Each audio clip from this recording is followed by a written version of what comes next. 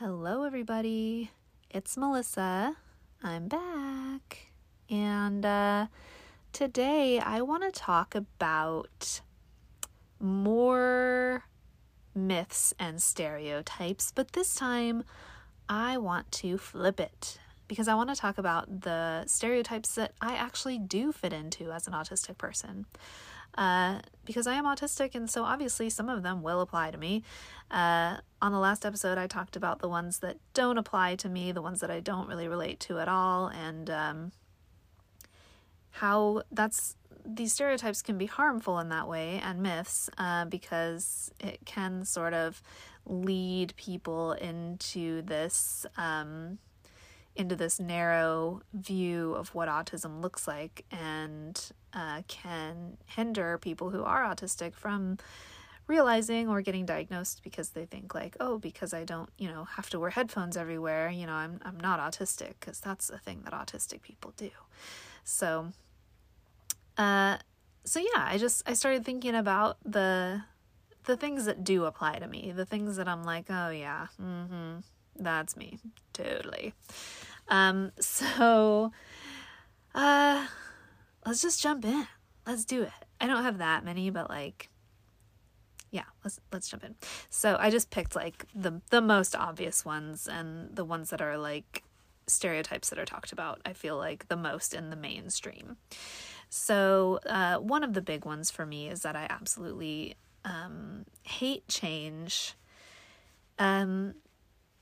So this is a weird one for me because since I do also have ADHD, this is one of those ones where my ADHD clashes with my autism sometimes, because I do often seek novelty and seek new experiences and want that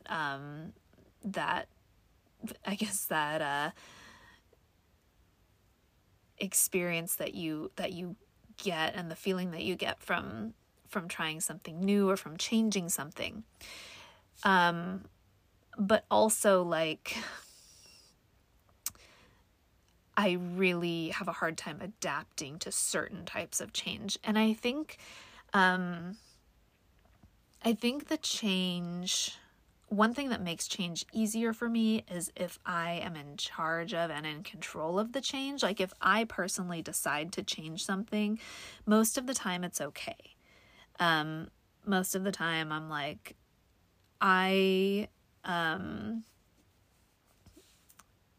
my words are escaping me today. I don't know what's happening. I'm having kind of a weird week, physically, so I don't know. I have been not feeling very good. It's not COVID, don't worry.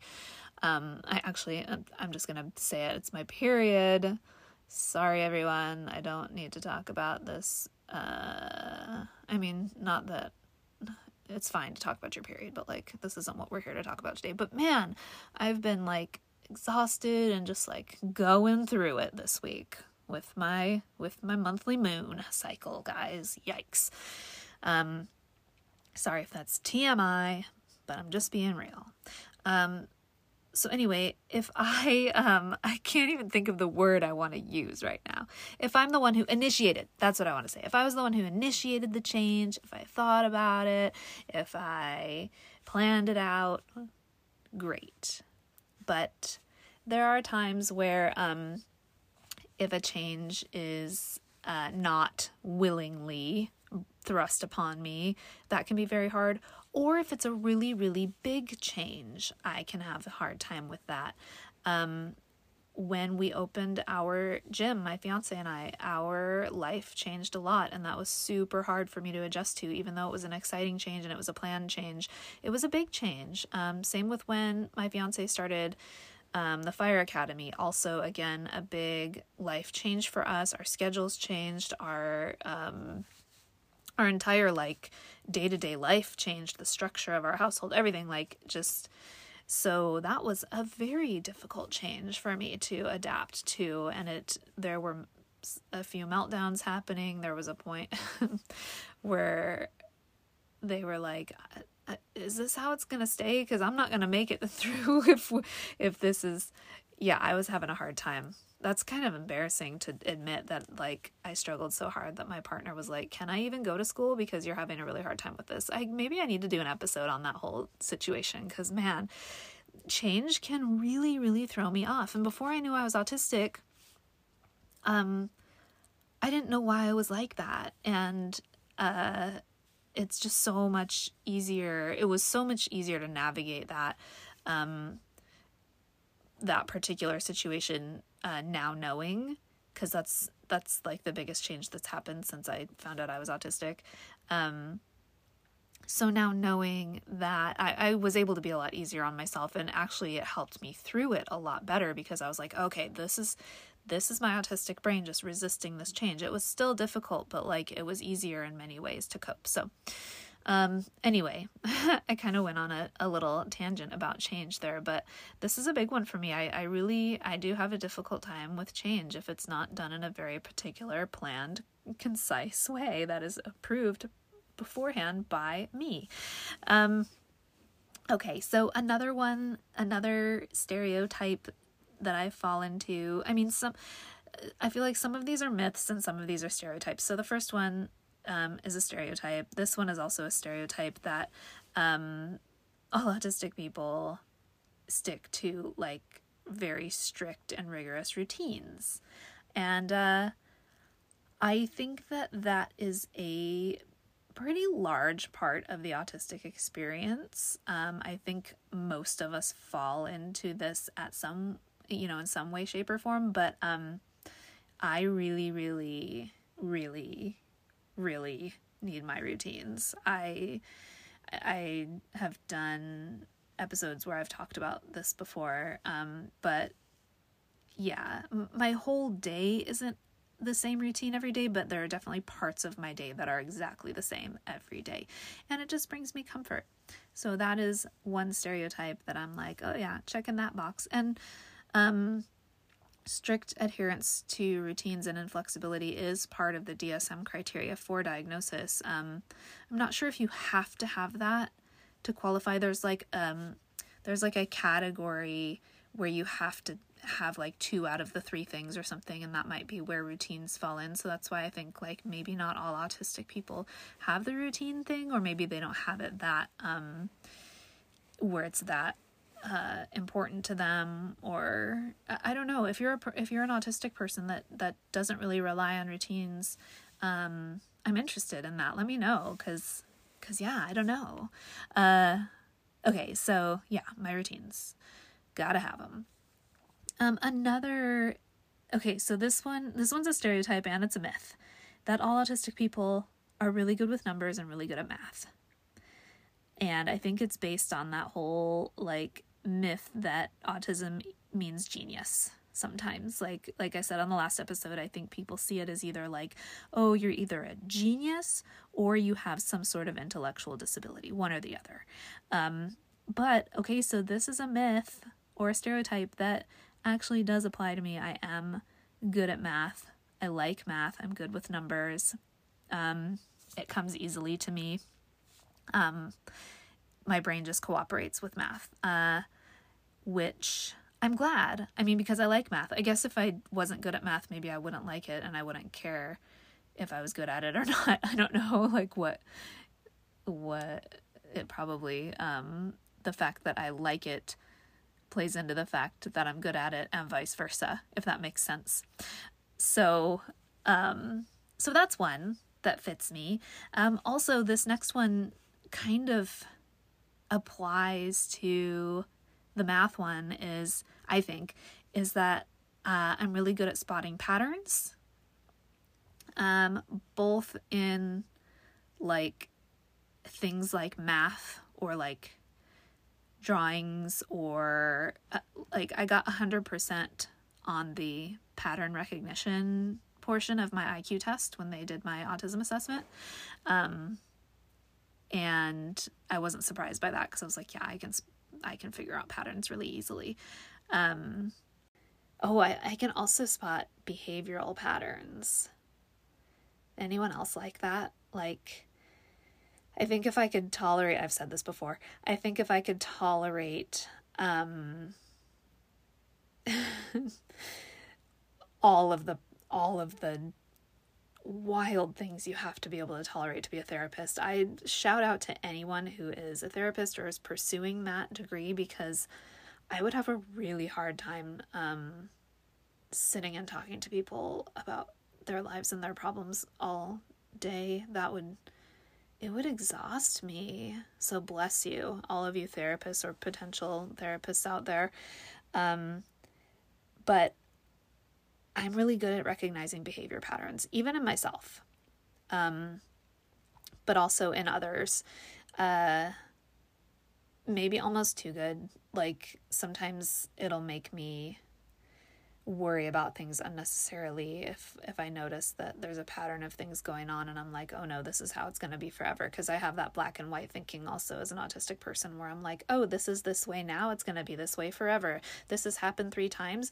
Okay, it's just going to keep happening infinitely until the end. So so that's kind of the downside of being a pattern spotting person, but really I enjoy that part of my brain and how my brain works, typically, more often than not.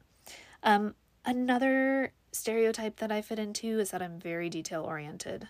I notice details. I care about details. This is another place though where my ADHD sometimes gets in the way, like collides with my autism, because there are times when I will miss, even though I'm really good at details and I'm really detail oriented. And my perfectionism plays into that a lot too. There are times where I will like miss a minor detail that's like very obvious, and I will just be astonished when I realize, because I'm like, oh my gosh, how did I manage to miss that? Like, but I do think that that's the ADHD portion of my brain just maybe distracting me for a moment, or that is a one of the traits of ADHD is that sometimes you do make careless mistakes, quote unquote. I don't know if I like the word careless, but that's the term that they use. I didn't make that up. Because I care when I make a mistake. It's not careless. I care. I'm trying. I don't know if that's what they mean by careless, but it sounds like it to me. So, mistakes. Like you'll make a mistake that was an obvious thing that maybe you shouldn't have made a mistake on. So, so there's that. I definitely am detail oriented. I really like, also like everything has a place. I like when things are put away. I like when things are organized a certain way. Special interests, of course, like all of us have this, right? Is there an autistic person out there that doesn't fall into this stereotype of being intensely interested in certain things that maybe aren't always like normal things, quote unquote normal things to be interested in? I've always been this way. I don't know what it's like to not be this way, and I wonder, I'm like, what do neurotypical people, like, how does it work? Like, how do you just have an interest that's not all-encompassing? I mean, I've gone through periods where I don't have a special interest, or where like all of them have waned to the point where they're just sort of existing in the background and I'm not super like immersed in any of them at the moment.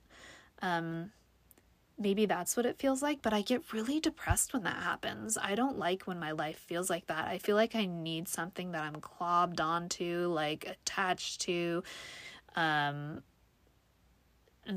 consumes me or I consume it, or both. So yeah, I have my special interests and I love them. Another stereotype is that autistic people don't like to be touched, and I definitely do fall into that stereotype.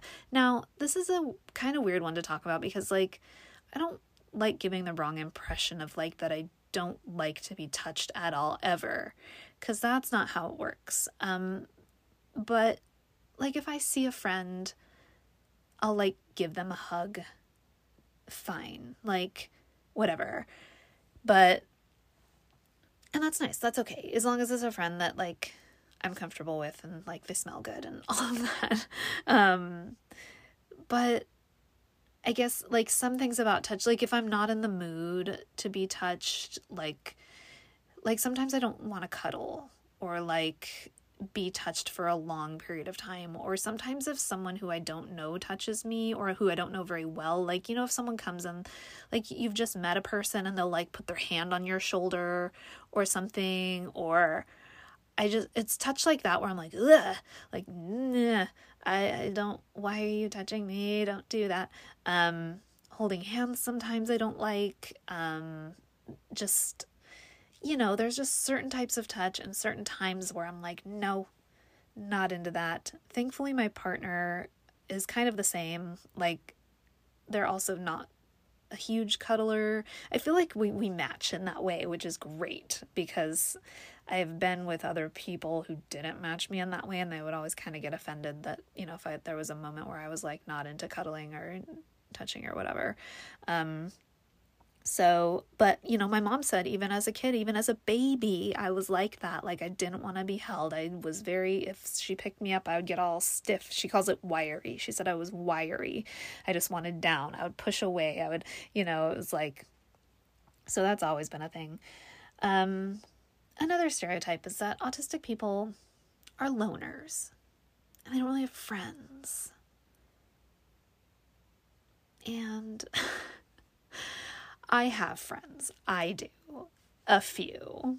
Not a lot, but a few. But I am a loner. I, most of the time, prefer to do things on my own. I really enjoy doing stuff on my own. And again, this is a thing. It's always been that way. And there have been times in my life where I've had a particular phase where I've kind of tried to be less of a loner, and it's never really quite worked out for me. So I'm now just like embracing it, and I'm like, you know what? It's fine if I like to do a lot of things alone. I don't need to feel pressured to like have a lot of social engagements or invite people along to do things with me all the time. It's like doing things on your own is great, and enjoying your solitude and your alone time is fine. And our society makes it seem like that's weird, or like, you know, like being alone is a bad thing. But I don't necessarily think that's the case. So, I think that's it. I think that's all of the big things that I had thought of. So, yeah. And I think it's important to talk about this again. I'll say it again, just because, just to point out that autism is a spectrum, and not all of us look the same or act the same or feel the same. You know, because we're all human, and the human experience is varied, and the human brain is very complex. And although, you know, we all share the same neurotype and our brains are different in the same way, the way that presents often looks very different to many of us. But also, as I meet more and more autistic people, it's funny how, like, even if you don't have particular traits in common or whatever, there is this underlying feeling of sameness, like not in a bad way, in a good way, like where I just feel like I can relate to that person or connect with them. I think I talked about this a long time ago on an episode that I did about the show Atypical, and also talking again about Sheldon on The Big Bang Theory, and how these are very like male stereotypical types of autism that are being shown. And even though I don't present that way, I very much relate to both of those characters very deeply, because I often experience the same things and I think in the same ways. It's just not outwardly expressed that way. Anyway, that's all I wanted to talk about today. I thought I should like talk about the flip side and talk about the things that I do relate to, the stereotypes that I'm like, that's a stereotype that I can relate to. That one is true. So those are mine. Those are my big ones, at least. Of course, there are more, but like I said, I just wanted to include the ones that I feel like are the most popularly held stereotypical beliefs about autistic people. So that's all for today, guys. I am going to let you all go, and I hope you're having a great day or evening or night, wherever you're at, and I will talk to you next time.